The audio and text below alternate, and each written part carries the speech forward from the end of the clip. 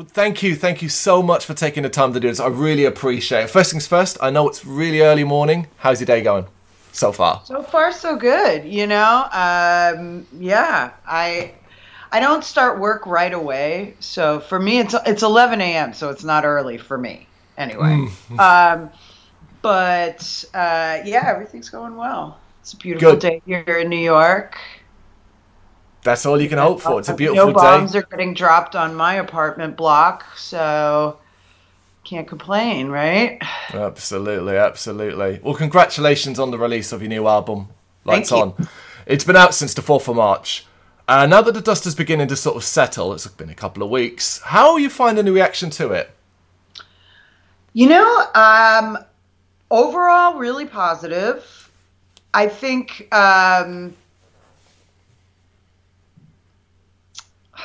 let's see. We worked really heavily through PR in Germany and Europe since the beginning of the year. So it's a little weird because it's different from other record cycles that I've been involved with. You know what I mean? It's a little bit more prolonged, and I think the reviews are starting to happen now, and I'm pretty happy, I got no complaints. What do you find yourself paying more attention to? The kind of critical reviews that you get in your magazines and so on websites, or the fan-based stuff, the comments and that sort of thing? Yeah, to be honest with you, it's more about the fans. Like a lot of times, and this has happened in, almost every band I've ever played in, where, occasionally a reviewer who's really into, like, I don't know, hardcore will get my band, and let's say I play in a garage band and the guy's like, this shit sucks, so, and that just happens just because it happens, you know what I mean? So, there's always going to be that. But in general, I'm pretty happy with how people are receiving this, I mean, we were really excited for, numerous reasons. Metal Blade, the pandemic, sitting on a lot of these songs for a couple of years, just really wanting to get this out there and feeling like this was possibly one of the more refined efforts that we had put forth. So, yeah, I'm pretty stoked. Great. I mean, there's a lot of detail in it. We're getting to some of that now. Considering the sort of song themes, the stuff that surrounds loss, fear, anger, hope, and obviously so much more, the stuff that makes us human, were you kind of confident leading up to the release, and as you were dropping singles, that it would connect to listeners, especially when you take into account what's been happening over the last few years in the world? God, the lyrical themes, you're spot on. There's a lot of that stuff, but I try to universalize it so that, and it's interesting because a lot of times what that ends up translating to for some people is like I'm writing about a boyfriend or a lost love or something like that, which is not the case most of the time. But I try to universalize it because I feel like that will bring light to the most people, and sort of, whatever that means. Yeah. Yeah, I guess you want someone to be able to listen to it who's in, say, Australia or Japan and hear and get the same themes as a person who's in your home country. Correct. Yeah. So it's about the human experience. Yeah, which is obviously everyone at some point in their life has had one of these things happen to them in some way or another. Yeah, and in particular, I don't know that I think it's been a while since humanity at large has been smacked with something like this virus, Yeah, it's been a good 30 years 40 years since we really got some scary virus running around, and that was HIV and AIDS. So, yeah, in a fucked up way, it brings us all together. No, you're not wrong. There's been a lot of positives in that regard. Overall, though, then considering all of that, how have Sanhedrin, how have you guys coped? over the last, say, 2 to 3 years? Well, I would say relatively well. Yeah. Good. We're all still here. So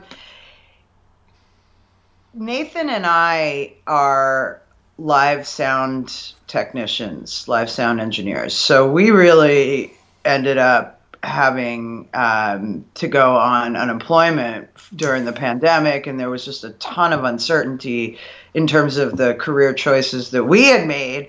And that's starting to come back online, so that's good. But one thing that we did as a band is we just met every Monday, just online, just to talk, just to hang out, just to be friends, just to keep our connection. So not necessarily about the music? No, just everything. Because the thing with us, man, it really is, it's about our bond as humans. And that, I think, is what makes this viable for us. If we were just doing it for the music, yeah, I don't know. I don't think we're that kind of people. You know what I mean? I think there has to be something a little bit more there. No, I get that. I think, obviously, when you think of the sort of longest-running bands and the ones that have survived the test of time, it's because the folks in it are friends first. Yeah, I guess. Yeah, I mean, I think it's a unique experience playing music with people because you really create this nonverbal language that's your own, amongst you and the individuals you're playing with. So that alone makes it this unique and sort of intimate thing, right? So I guess that's why people stick together. No, absolutely. And what about when it came to creating this album? Was there anything, obviously we're forced to do things differently, but was there anything from it that you think, oh, you know what, that worked really well, and regardless of how the world is as we move forward, we're going to stick to that? That's a really great question.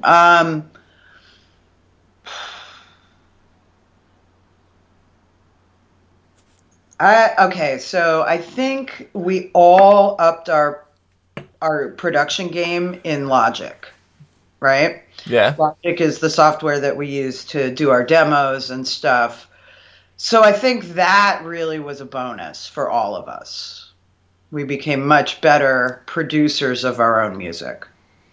Doesn't matter how long you've been around or how long you've been playing music for, there's always something new to learn, right? Absolutely, completely, and especially right now with technology changing as it is. I mean, we recorded with Colin Marston, who is an amazing recording engineer who does not use a soundboard. Okay. I've not really heard of anyone like that before. I don't know if I just gave away his special sauce. I hope not. Sorry, Colin. But no, he just has an incredible bank of preamps and some really powerful IOs that go straight to the recording software. Is this one of the reasons why you guys work together? Not necessarily. I mean, certainly not for me, because I was unfamiliar with that process. I went in and I was like, "Where's the board?" And then I kind of looked at the wall and I was like, "Oh, there's the board," But I will say, as a technician at large, that's the way it's going. So I wasn't uncomfortable. That's awesome. All right, let me trust this because this is the way technology is going anyway, and yeah, so. Well, I think the end result kind of speaks for itself with this album in particular. As you said at the start, the refinement is clear as day. Yeah, we really... And you know what's funny is we put so much thought into it prior to the actual recording process that the sessions didn't take that long. So... Because we knew exactly what we wanted to do. We knew exactly what was going to time out, how. I mean, not to toot our horns too much, but we've been doing this for a while. You know what I mean? And it's funny because every time we go into the studio, especially, being, sort of live concert people, we're like, how the hell do people spend 2 weeks getting drum sounds? Like, what are they doing? What's happening in there? I don't understand that. So maybe someday I'll have the luxury of understanding that. Maybe, yeah. I'd imagine it depends. You're going to, if you guys pool involved if that happens, because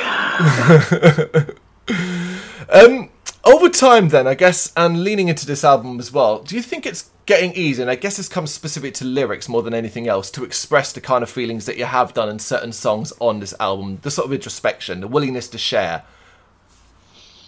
Nah, it's never. No, because again, like I'll start out with something really personal, and then I'll be like, let me zoom out on this, because I don't necessarily want to give it all all away. But I'll say this, like, sort of thematically with each album, there's something I need to get out, and that's that I can see now between the three of them how that works. And there's a common theme running through them. I'm definitely observing us as animals doing our thing, but each one has a different kind of moment for me in my own heart and in my own life, Yeah, I think that makes a lot of sense when you hear the album. I feel like we could sit here and I could ask you to tell me individual tracks, every one of them, about a specific story. But there's one I want to pick out. Okay. Just one. Okay. Death is a Door. It's the finale track and the longest one on the album, just over 7 minutes. If you don't mind, I'm going to describe it how I described it in the review, which was going from tranquil melody, soft pattern of drums and thoughtful sound of vocals to energetic and groovy heavy metal noise. It's bloody great. I absolutely love it. But it really kind of left its mark on me. And I'm kind of wondering what you were hoping to express through this specific track. Okay. So you have great questions, and I'm just going to lay it out there. I was listening to the radio, and they were talking about a group of Cuban punks in the 90s that were, like, really into Nirvana. I don't know. It was a scene in Cuba in the 90s, and the sort of head of the scene actually injected himself with HIV, right? With the virus. And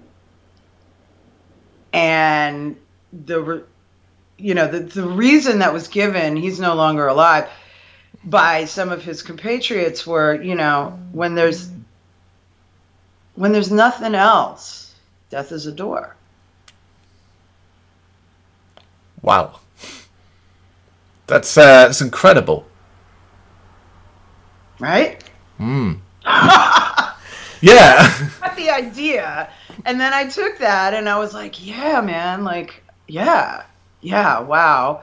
And then I have some of my own sort of personal philosophies, mishmash of, like, reincarnation ideas and, sort of spiritual guidance in my own world. And just, I threw it all together in this sort of convoluted lyrical musing on stuff.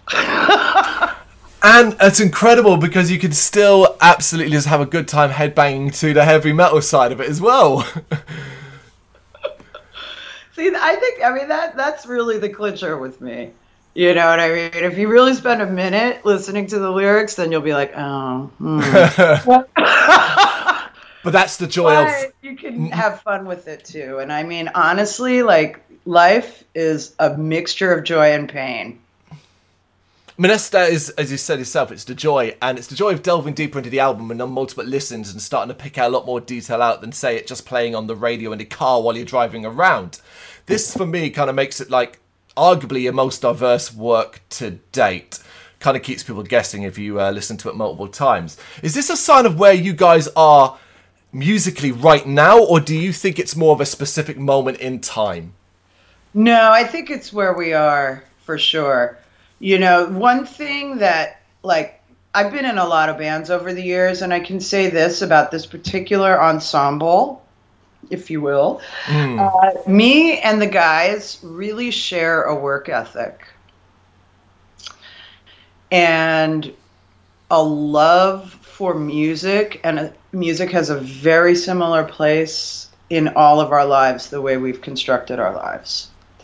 So that's super that is fertile ground for productive musical creativity. You know what I mean? Mm-hmm. And I think we've just sort of started tapping into that. See, that's fascinating. It's the fact that you describe it as starting to tap into it. Because I wonder as well, like, and I guess, do you hope one day to be able to look back at this album and reflect upon what it meant at the time, and particularly the songs that are related to things like the pandemic and those situations? Well, yeah, but here's like the only reference to the pandemic is the one line in the beginning of Correction. The rest of that song is about how the atomic bomb, it's a comparison between the atomic bomb and things like, you know, a virus that we cannot control or are unwilling to control because we don't want to and cannot stop the wheels from turning. You know, if we had just stopped in 2020 for a couple of years, I think things would be really different, but that would never happen right now because geopolitics, global commerce, whatever, you know, just won't happen. Yeah, no, absolutely. Even, you know, different countries that we're in, the UK, had its own stop-start moments, but it never really stopped. Yeah. I mean, you know, anyway. There were only 2 times in my life that I remember not hearing planes in the sky, and that was 9/11 and March 2020. No, of course. I mean, the second part to that question then has to be, right now then for you, what does Lights On mean to you? It means pay attention, people. I like that. That's such a nice statement. That stick that on the front of the album. That's how, and put that on the record shelves. Yeah, that's what it means. Lastly, Erica, before I let you go, what's the hopeful plan? And I say hopeful because, of course, we never fully know what the state of the world is going to be like in a month, let alone 6 months. Hopeful plan for the remainder of 22. Are you just kind of wanting to get out and tour the hell out of this album? Yeah. Hell yeah. Yeah? Yeah. Big time. I mean, you know, we are in a queue of like hundreds of bands that have been rescheduled and rescheduled again. And so, you know, we're doing what we can, but we have some great dates coming up. Really excited to go to Germany with our friend Stallion, and we're going to do 8 days in Germany, like a sort of deep dive in there. And then we're coming to the States and going straight to Chicago for a festival, Legions of Metal. And then we're going to do some dates around there, you know, as much as possible right now, really. I mean, we have much to sell, people. And a lot of records to sell, and all I can say is I hope for you guys you have a very busy 2022. That's what we're going to all ask for you. I hope so too. I had an interview with a guy in England yesterday who was like, "When are you coming over?" And I said, "I don't know." So, you know, start talking, people.